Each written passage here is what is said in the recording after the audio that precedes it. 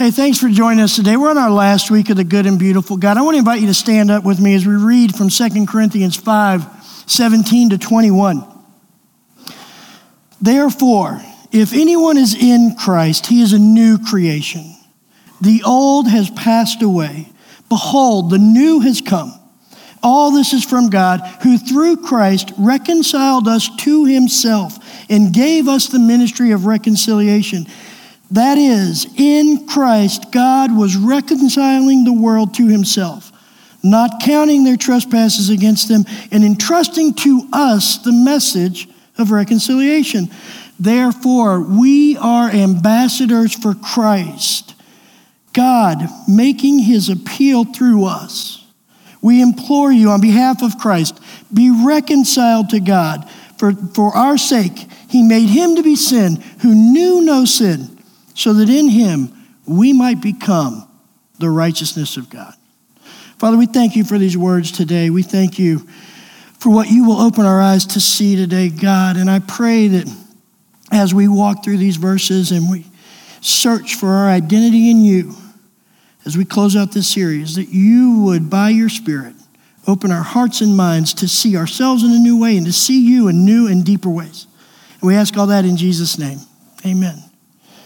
Hey, so I've had the blessing, some of you may have heard of this ministry. It's a ministry called Celebrate Recovery. I've had the blessing a few times in churches to help start and lead a Celebrate Recovery. And I know we had one here at Temple some time back.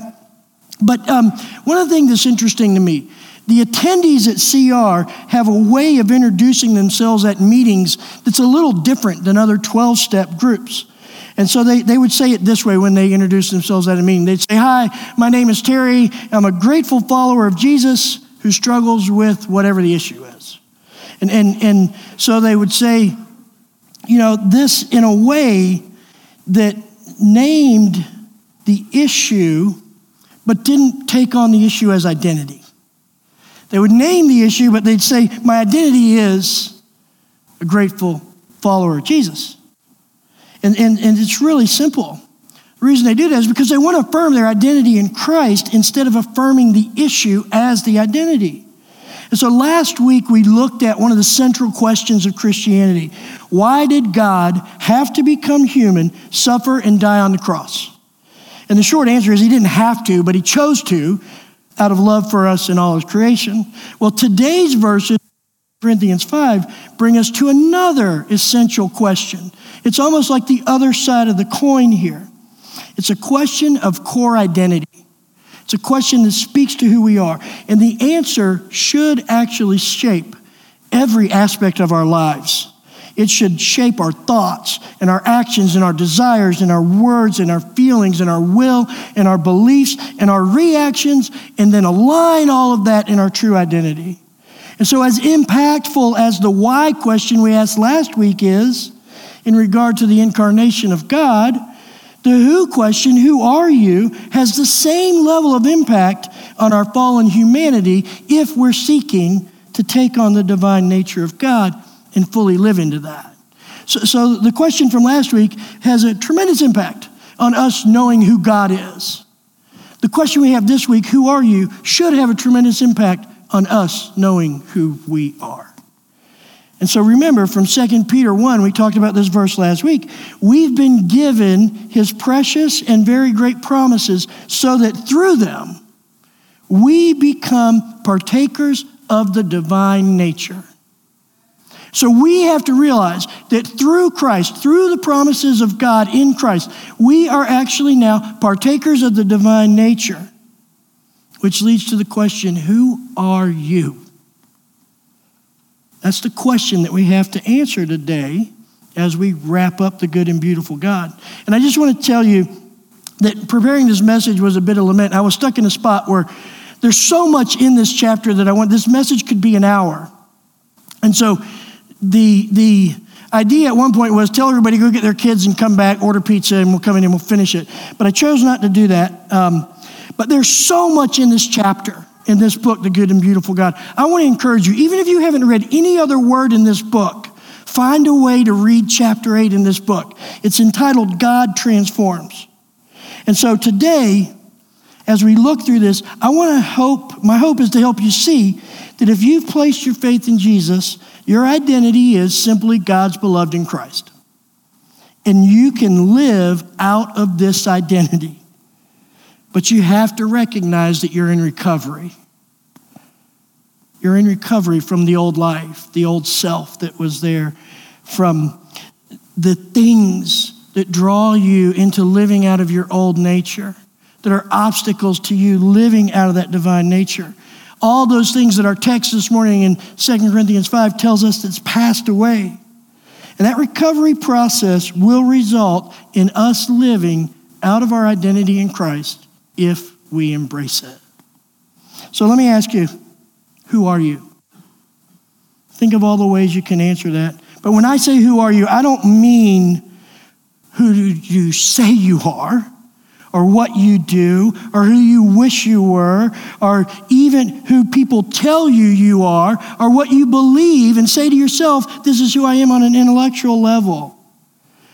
My question, who are you, is rooted in the deepest sense, down to the place where there's only you and God and nobody else. The place that's the source of every thought and every action and every desire and every word and every feeling and every bit of willing and belief and reaction. The place that aligns all of that to move forward in our deepest, truest identity. Because this is how we have to understand identity. Our identity is the place that everything about us flows out of. Who are you speaks to that source deep within us where everything else comes out. This is exactly what the Greek word for nature, phusos, means in 2 Peter 1. When it says we have been given everything to become partakers of the divine nature. That Greek word phusos for nature means the inner nature, the underlying constitution or makeup of someone. So when Peter says, you are now a partaker of the divine nature, he's actually saying at the deepest place of your being, everything that is underneath it all, your constitution, your makeup, your inner nature is now the divine nature. Do you see how the idea of identity is wrapped up in that word nature, in that word phusis? It's the place that everything else flows from. It's what Jesus means when he says in Matthew 7, a good tree can't produce bad fruit and a bad tree can't produce good fruit. Why not? Because by nature, one tree is good and by nature, the other is bad. What is produced out of the nature flows out of that nature. And that's what he is speaking to here when he talks about our identity. It's speaking to the level of phusis, that Greek word for nature, the underlying constitution. And that is critically important because God's transforming of us begins with our nature. The incorruptible nature of Christ substituted for the corruptible nature, just like we talked about last week. The divine exchange of Christ's nature put in us as he took on our nature. And so this idea of exchanged nature is summed up in a phrase that Paul uses 164 times in his epistles. And that phrase is in Christ. The phrase in Christ speaks to the nature exchange, us being given the divine nature of Christ just as he took on our fallen nature. And so what we see in 2 Corinthians 5:17 this morning is that in Christ, we are a new creation. And that's just the start of our identity in Christ. In Christ, we are his workmanship. We're free from condemnation. We're fruitful. We're redeemed. We're blessed in the heavenly places. We're hidden in God. We're the righteousness of God. We're filled by God. We're brought near to God. We are triumphant in that nature in Christ. And that's just the tip of the iceberg. There's so much more. We don't have time to go through all 164 usages of the phrase in Christ in Paul's epistles, but they all should contribute to you answering this one simple question, who am I? The answer to that question for you is rooted in these 164 appearances of the phrase in Christ. And that is where the reality of who we are lives. And it's true because we are a new creation in Christ. So Christ's nature in us, just as we are in him. And yet, too often, we answer the question, who are you, particularly in the church, with the false narrative, oh, I'm a sinner. You ever said that to somebody? I'm a sinner saved by grace. Can I just dispel that right now? No, you're not. You were a sinner, but you're not now. You're in Christ. That's why people in Celebrate Recovery introduce themselves by saying, I'm a grateful believer in Jesus, not I'm a sinner who sins by drinking or viewing pornography or getting angry or overspending or eating too much chocolate. There's this huge paradox in this for those outside of Christ. Here's the paradox. The paradox is this. You're in a 12-step program because you can't, in essence, control your sin. And you refuse to identify as a sinner? What gives with that? I'll tell you exactly what gives. Celebrate Recovery is not about overcoming sin. Jesus already did that. He overcame our sin. It's about living into the reality of 2 Corinthians 5:21. For our sake, he made him to be sin who knew no sin, so that in him we might become the righteousness of God. That's why somebody in Celebrate Recovery is not going to stand up and go, I'm a sinner who sins by drinking. They're going to stand up and say, I'm a grateful believer in Christ, because they know that now, because of this exchange of nature, they are the righteousness of God in Christ. It's about living into a reality of being in Christ.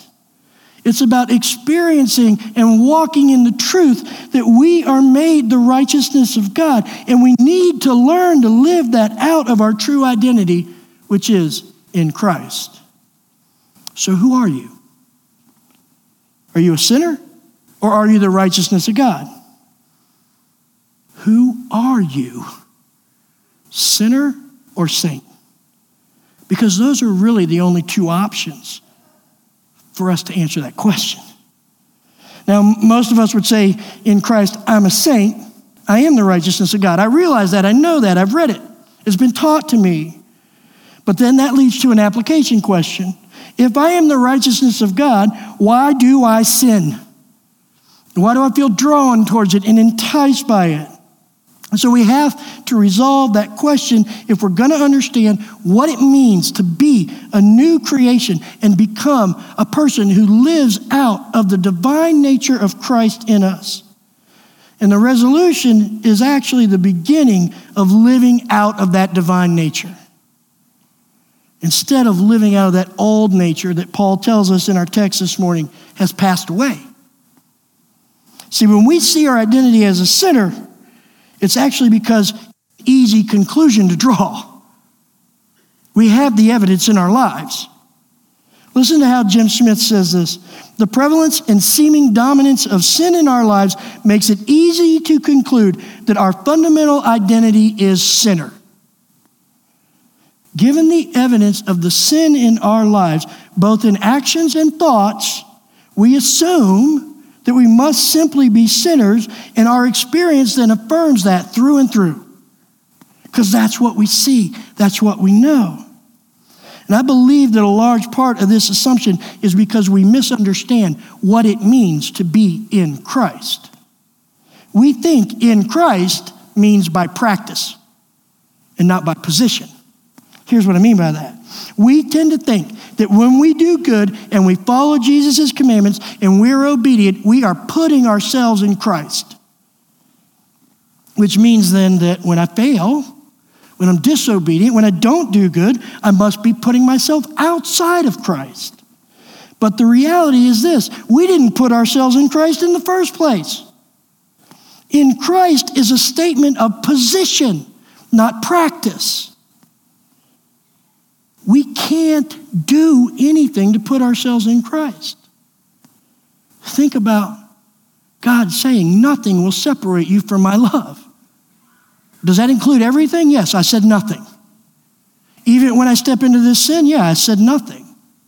Even when I act up, yeah, I said nothing. This is exactly what 2 Corinthians 5:18 is telling us. Listen to this. All this is from God, who through Christ reconciled us to himself. He reconciled us to himself. We did not reconcile ourselves to him, and gave us the ministry of reconciliation. Now, the question in this verse that you should be asking is, okay, but what is the all this? Well, the all this in verse 18 is answered in verse 17. Look back at verse 17 for just a moment. All this is being in Christ. That's a key phrase for us to understand our identity in Christ. It's the old passing away. It's being a new creation. It's position, not practice. The position of being in Christ, having been placed in Christ by God. There's no mention of practice here, only position, which means that being made a new creation is not accomplished by what I do. It's accomplished by being placed in Christ, which then means that my nature is changed by being in Christ, not by how I act, which means I am no longer a sinner by nature, by practice. I'm a saint by position. Does that make sense?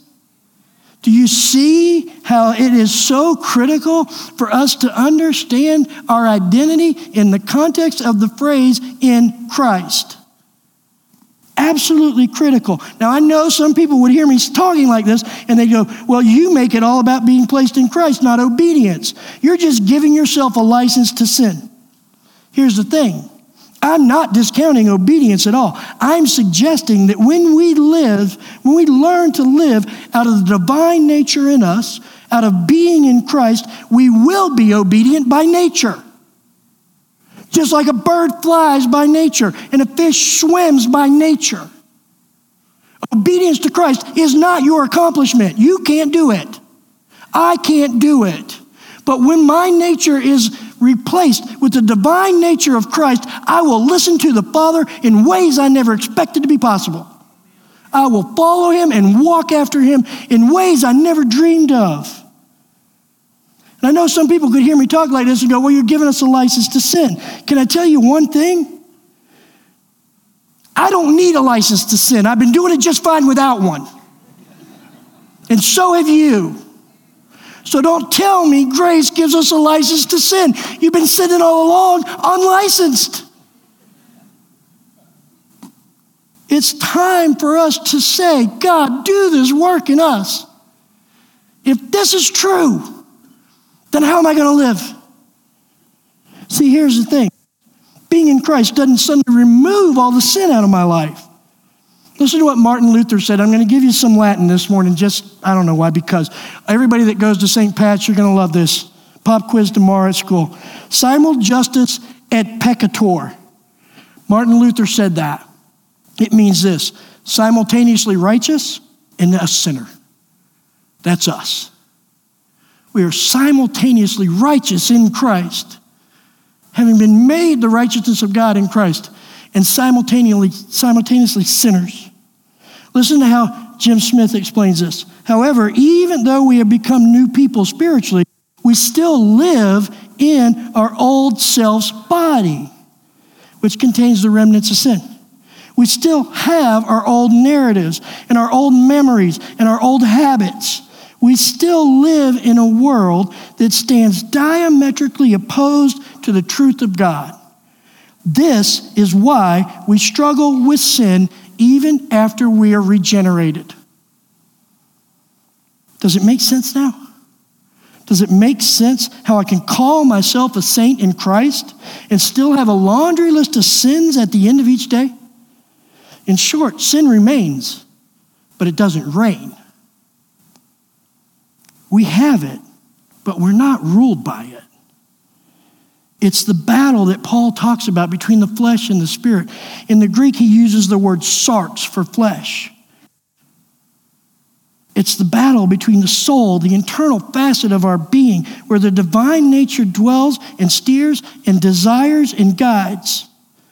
The battle between living apart from God and what I produce and do and say when I am disconnected from God and running on my own, what Paul calls the sarx, and the divine nature that is transforming my desires and will, my mind and emotions, my actions and my deeds, oftentimes slowly from the inside out, so that eventually, through the sanctification process, the Holy Spirit empowered process, my outer self, my practices, will reflect my inner position in Christ.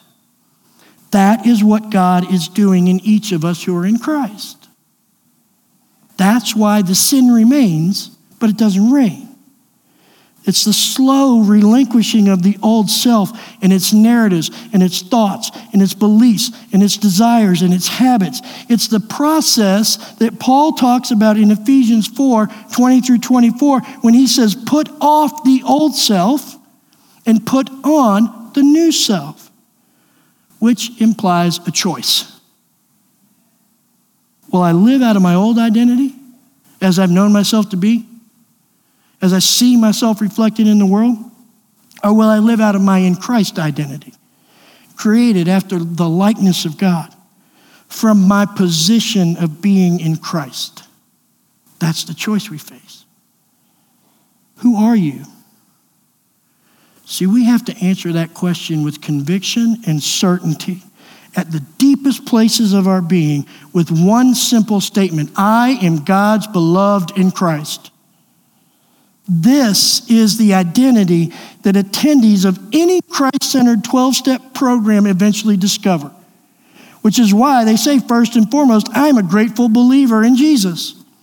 Grateful for what? For being a new creation, for having a new identity, for receiving a new name, for being given a new heart, for having the very life of Christ in them, for being brought to the realization that their identity is a product of position and not practice. That's what they're grateful for. Truth be told, for anybody who's found any transformation in any type of 12-step program, whether that's NA or AA or CR or GA or SA or whatever it is, their transformation in that program was rooted in discovering their true identity to a greater degree than they knew it before. Those of us who seek to be transformed in Christ could learn a lot from a 12-step program. See, my experience with Celebrate Recovery helped me see that transformation, discipleship, and growing in Christ is really simply a process of recovery from my old nature. You want to live in Christ, you need to get in recovery from your old nature, from living out of the old self, that guy who was a slave to sin, and then finding and then living into our new divine nature, our identity as God's beloved in Christ. That's what recovery is. That's what discipleship is. That's what transformation is. You see now that there are some life-altering dynamics to the answer to the question, who are you? 2 Corinthians 5:19 is a good starting point to answer this question. It says this, that is, in Christ, God was reconciling the world to himself, not counting their trespasses against them, and entrusting to us the message of reconciliation. In Christ, God is reconciling everyone to himself. Those of us who are in Christ, positionally not by practice, not by works, but through faith in Christ alone, and in Christ, our trespasses are not held against us. Which is why Paul refers to us as ambassadors for Christ, going into this world, just as Bill and Susan just talked about, going to Lambton and imploring them, be reconciled to God. We do that out of the divine nature that's in us, out of the fact that we are now by position in Christ. And here's what happens to our sin when we are in Christ. Listen to Psalms 103, verse 12. As far as the east is from the west, so far does he remove our transgressions from us. Now, if God removes your sinfulness, your transgressions, as far as the east is from the west from you, then why do they still linger around as your identity? Why do you still look at yourself and go, I am a sinner by identity, instead of I am in Christ? By the way, does anybody know how far the east is from the west? If I had a compass and I pointed it north and started walking, what direction would I eventually be going? Sooner or later, it'd be going south. If I walk to the North Pole, I'm now going south. If I have a compass and I point it east and start walking, when will I be going west? Never. That's how far the east is from the west. That's how far your sin has been removed from you. Therefore, if it has been moved and you choose to live out of your own nature, it is solely by your choice. Not by reality, not by God's view of you, not by the facts of redemption. It's solely by your choice. So what does that mean? It means that when we become purposeful and intentional and we step into the recovery process from our own sin nature, we should be able to answer the question, who are you, every moment of every day, regardless of what's going on around me, with I am God's beloved in Christ, because he's reconciled us to himself in Christ. He's made us a new creation in Christ. The old self has passed away in Christ. And he's entrusted us with the same message of reconciliation that we received in Christ, so that we should be ambassadors for Christ in this world. I know that many of you are probably thinking, I just can't accept that I'm in Christ. It's hard. Intellectually, it's hard for me to grasp. Some of us are thinking, well, I know I'm in Christ, and I grab it intellectually. But then the question is, why don't I live out of that identity? Have you ever asked yourself that question? If I'm in Christ, why do I choose this? If I'm in Christ, why do I go this way? And I want to give you a little illustration of why we, those of us who are in Christ, still struggle with sin. Anybody ever been scuba diving? Canadians apparently don't like to be in the ocean. Okay, a few of you. I learned to scuba dive years ago. I took it as a PE when I was in the University of Georgia because, number one, they went on this awesome spring break trip to the Keys, and that was the main reason. But I also wanted to learn to scuba dive. You know what the hardest thing about scuba diving is? Anybody? Breathing. Breathing is the hardest thing about scuba diving. And I know what you're thinking. Well, thanks, Captain Obvious. I would have never thought that it's hard to breathe underwater. It's hard, though. Here's why it's hard. Everything that is in your nature knows you cannot breathe underwater. And your mind is telling you don't inhale. And your body is screaming don't do it. And your lungs are tensed up. And so here I was, the first time I was with a tank and a regulator, sitting on the bottom of the diving pool, and my mind is going, you can breathe because you have a regulator. And my body's going, don't you dare. Don't even try.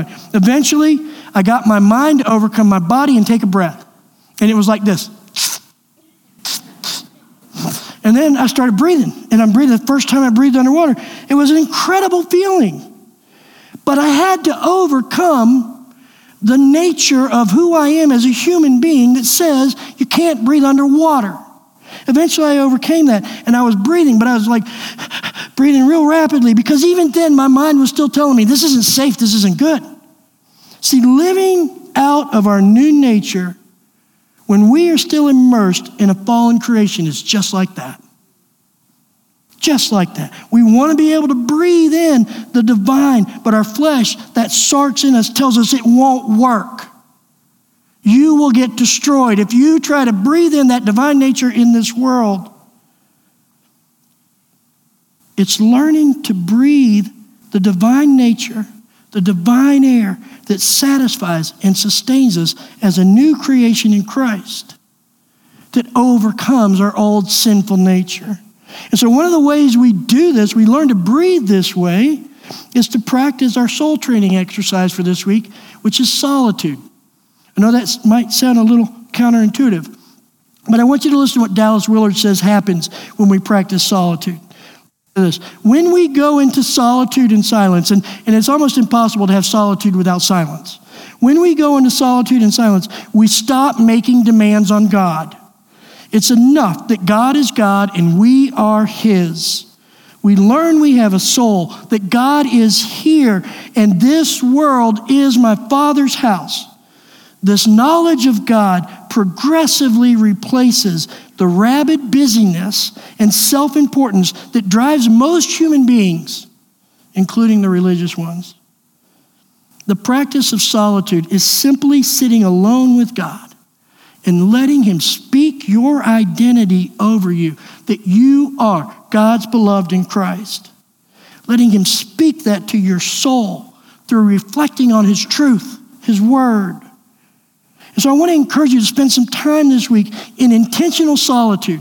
Find a place where you can steal away 10, 15, 30 minutes, an hour, however long.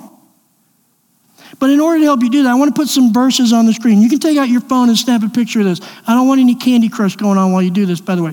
But you take out your phone, snap a picture of these verses. When you go into solitude, use these verses, because these are verses I put together that speak to what our identity is in Christ. And here's what happens when we sit in these truths in solitude.